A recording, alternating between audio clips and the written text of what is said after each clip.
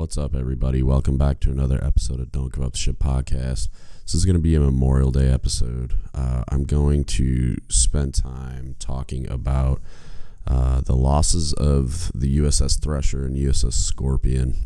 For those that aren't familiar, it's the kind of the two major accidental, which I'll get into explaining, losses of submarines following World War II, where the entire crew was lost.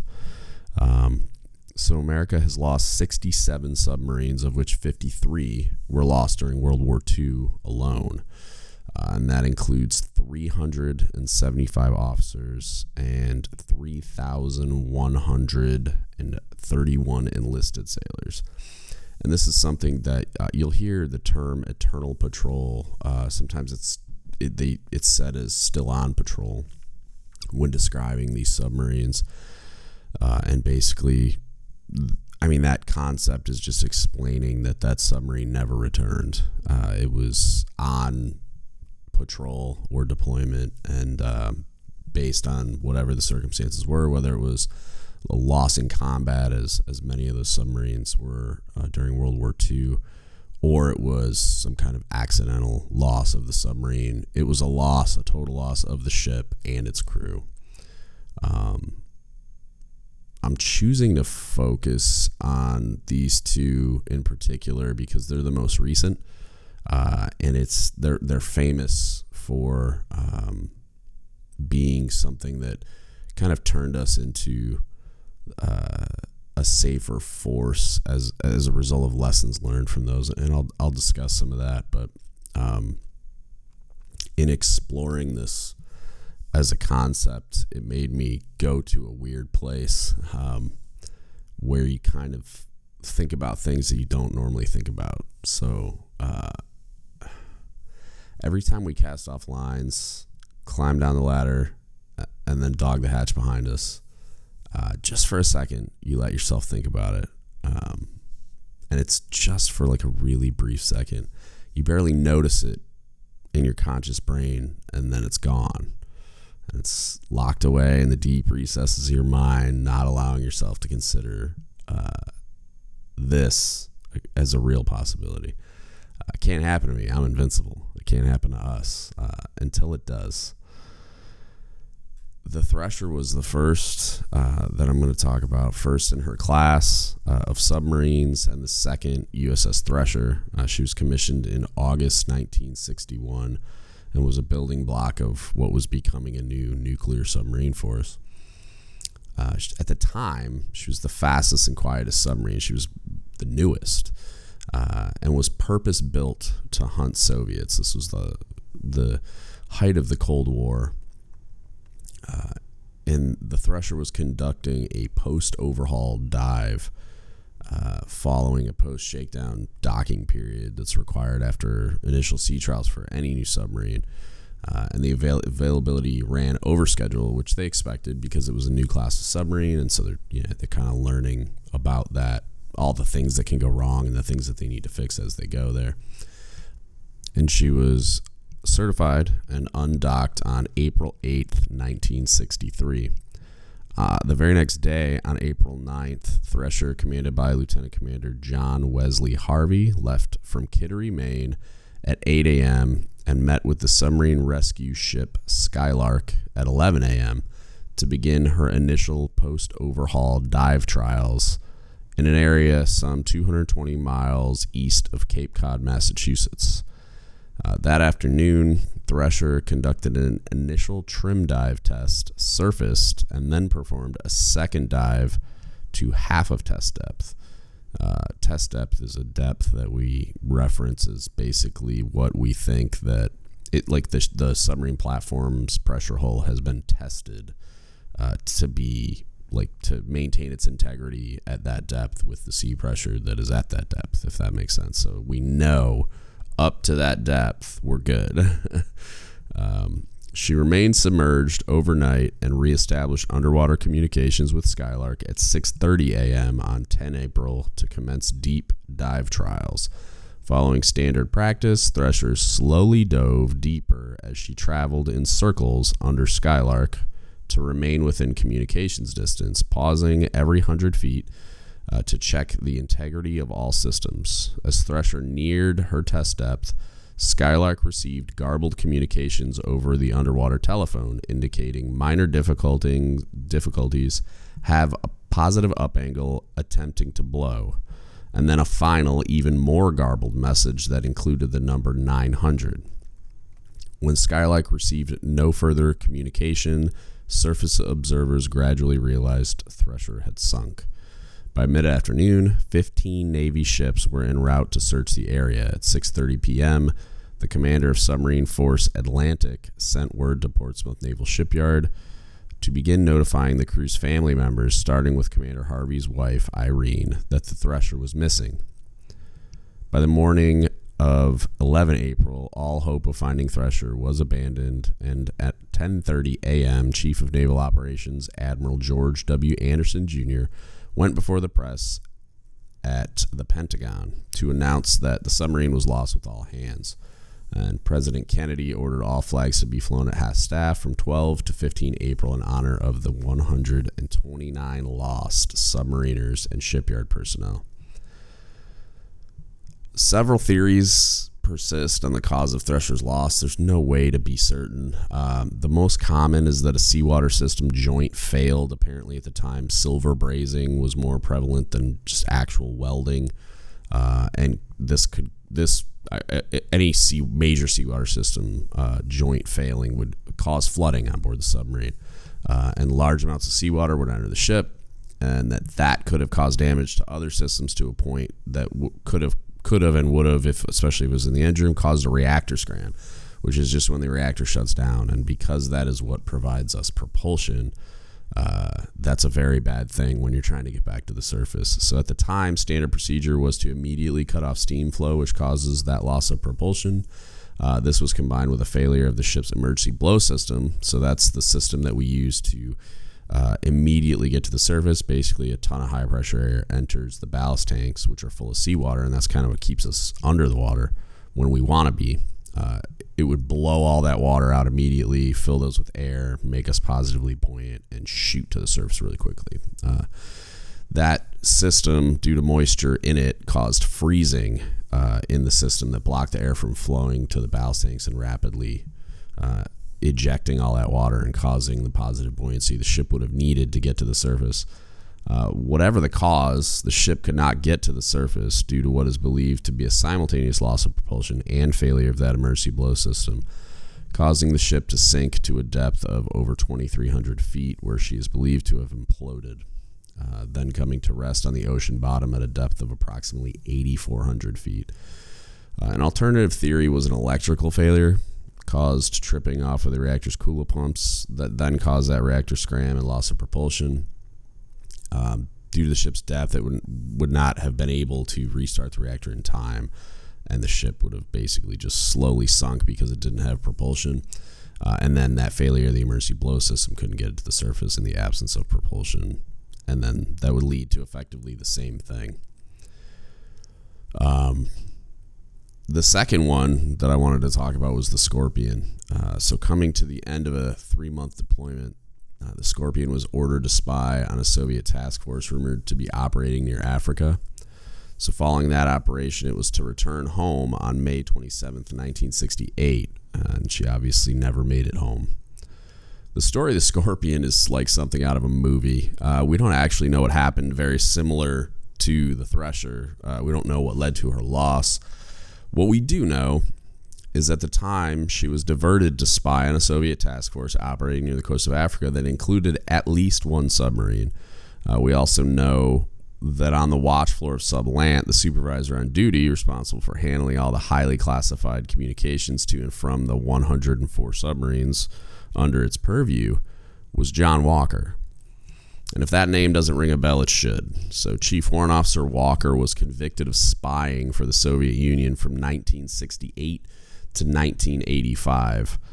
Theories range from some kind of malfunction on board causing the sinking to more provocative ideas that the Scorpion was sunk by Soviets. And then that theory is then the flames are fanned by the idea that a Soviet spy was on the watch floor, potentially passing covert communications to the Soviets that would lead to them knowing that submarine was spying on them and then could do something about it. So the provocative theories gain more traction from that theory, and the sound surveillance system called SOSUS had picked up both an explosion, which they go back and forth between it could have been a torpedo or it was just the sound of the submarine imploding once it reached a particular depth, and a Soviet submarine leaving the area at a high rate of speed was also picked up on that submarine, or on that sound surveillance system. A submarine leaving the area was picked up. So it's kind of, was it leaving the area just because it wanted to, or it thought it should because it recognized that something bad had happened to an American submarine, or was it that it had just sunk an American submarine? During that evening, the ship had been attempting to communicate with Cab Sablant, but failed and was only able to reach a relay station in, and I'm going to butcher this name, it was like Nea Makri, Greece. It's Nea and then Makri, Greece.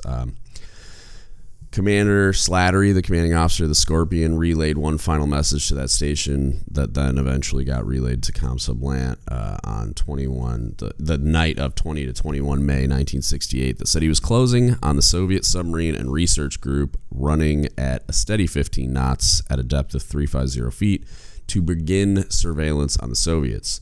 The ship then missed its check report, which was a nightly report where it would send a covert message of 4 words, basically just saying that they're good. The Scorpion is good. Nothing bad is happening. And the ship missed that report on the night of 22 May, causing alarm bells to start going off. And at this point, the Navy began to fear the loss of the submarine and its crew, and the admiral in charge, Vice Admiral Arnold Shade, organized a search days before the public knew about it, because they are believed to have known what happened, and at least enough to know that the submarine was lost under whatever circumstances. In October of 1968, the USNS Mizar and the Trieste II, which is a deep diving submersible, were able to locate and extensively photograph the wreckage, said to look as though it had been put through a shredding machine.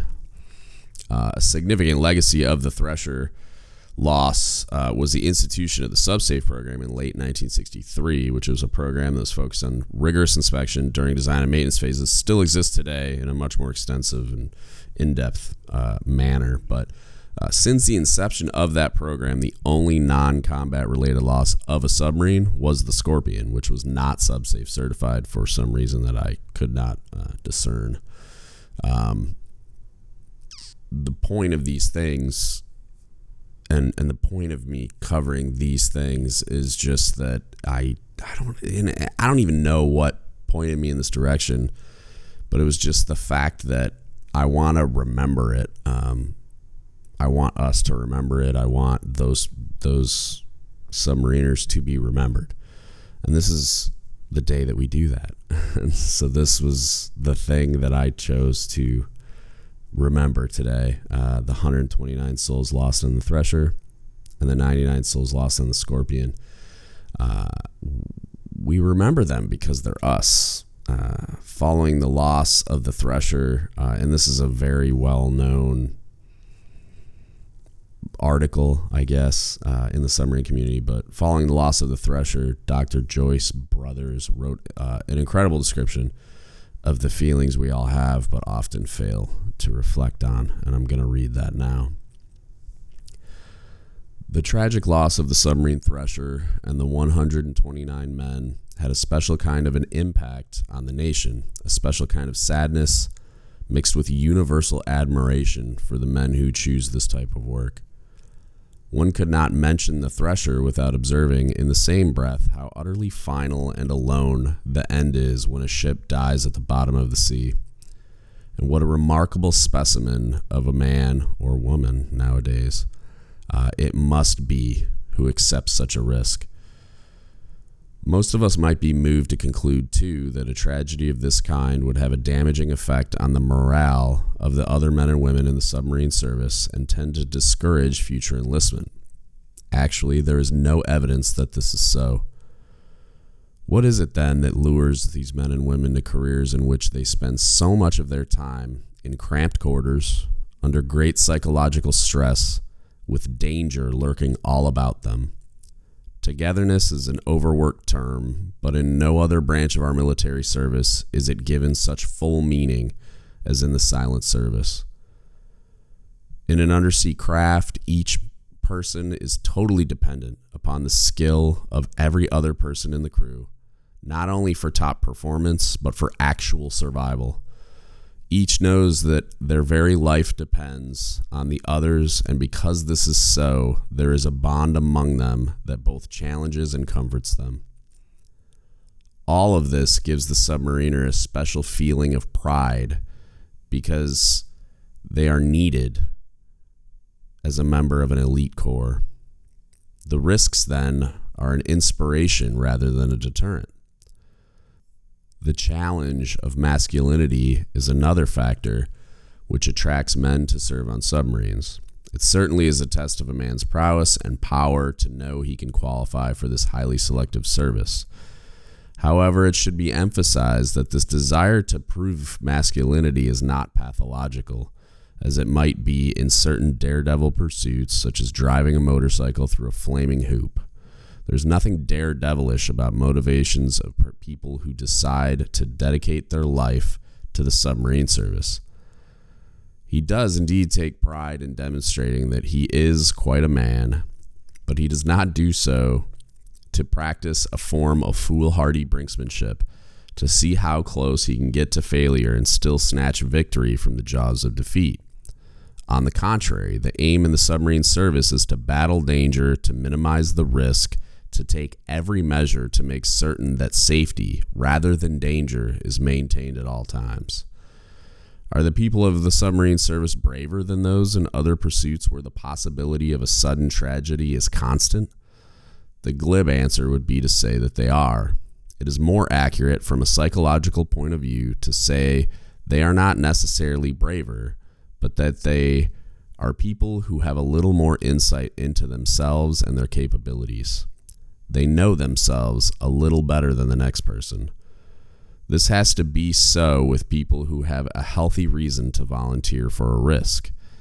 They are generally a cut healthier emotionally than others of similar age and background because of their willingness to push themselves a little bit farther and not settle for an easier kind of existence. We all have tremendous capabilities, but are rarely straining at the upper level of what we can do. These people are. This country can be proud and grateful that so many of its sound, young, eager people care enough about their own stature in life and the welfare of their country to pool their skills and match them collectively against the power of the sea. I love that article. I did my best to be inclusive with pronouns because not because I'm trying to be anything other than that. There's amazing, incredible, just badass female submariners out there, and the article was written long before women were allowed on submarines, but it is what it is now, and I just wanted to be as inclusive as I could. I couldn't do much about that masculinity paragraph, but the article itself, the message of the article, I think is very relevant now, even though it was written back then. I think contextually, on a day like today, when we're thinking about these things, the whole idea is pretty wild, and to know that there are still so many incredible humans out there volunteering to do this insane thing, and that they spend careers doing it. It fills me with pride, especially since I'm in this position in life where I feel like I'm at the end and I'm looking backwards at like what I've left behind, whether or not that's like some kind of like mark or whatever, legacy, whatever you want to call it. But also just that I've come to the end of my road, and there's so many still beginning theirs. And I got to spend some time with some of those submariners recently, and some of which were female enlisted. And it's just cool to watch. It's cool to see submariners at the beginning of their careers still figuring it out. Still, they're in that position that you were once in so long ago. Learning about the boat, learning about how to fight the ship, learning about its history and heritage, learning about the risk that is inherent in being a submariner, and watching them just forge forward regardless. Because you don't think about it. It's really strange. You just don't, except for those moments. There's like that brief, fleeting moment right as you're about to go do the thing, and then it's gone, and then you barely even recognize that it happened. And then for the rest of the time, you're just doing it. You don't think about it, even when you're in situations that get a little interesting. And I've been in several where, submarine's on fire. You don't think, you just go put the fire out. You don't think about the fact that could turn into the Dolphin, where they're on the surface abandoning ship, where people are getting seriously injured.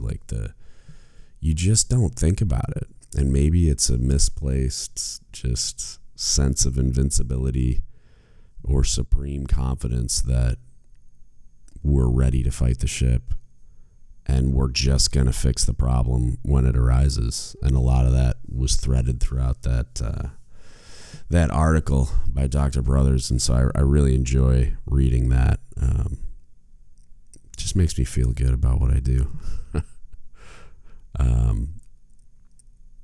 And it should make you feel pretty good about what you do, for the submariners out there, and even for those that aren't. I mean, you could apply a lot of those concepts to any of the things that somebody volunteers to do in the military and puts themselves at risk in one way or another at one time or another. It's really impressive that despite the long list of what seem to be obvious reasons to discourage someone from doing that throughout history, there are still those people that volunteer anyway. And today, I just wanted to take time to think about the ones that volunteering to take that risk met that risk in real life,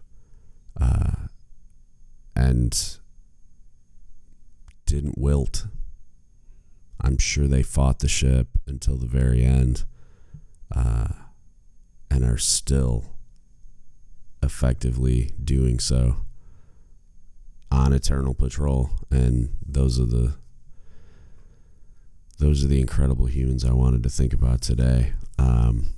I hope everybody has an incredible Memorial Day and takes some time amongst the fun to think about things like this, and just attach that meaning to the things that you're doing today. If you need anything from us, as always, hit us up. Don't Give Up the Ship Podcast at gmail.com. You can Facebook message us, Don't Give Up the Ship Podcast, or you can DM us on Instagram or Reddit at Digas Podcast. If you ever need anything, don't hesitate to reach out. And that's it. That's what I got for you on this Memorial Day. Thank you so much for listening, and don't give up the ship.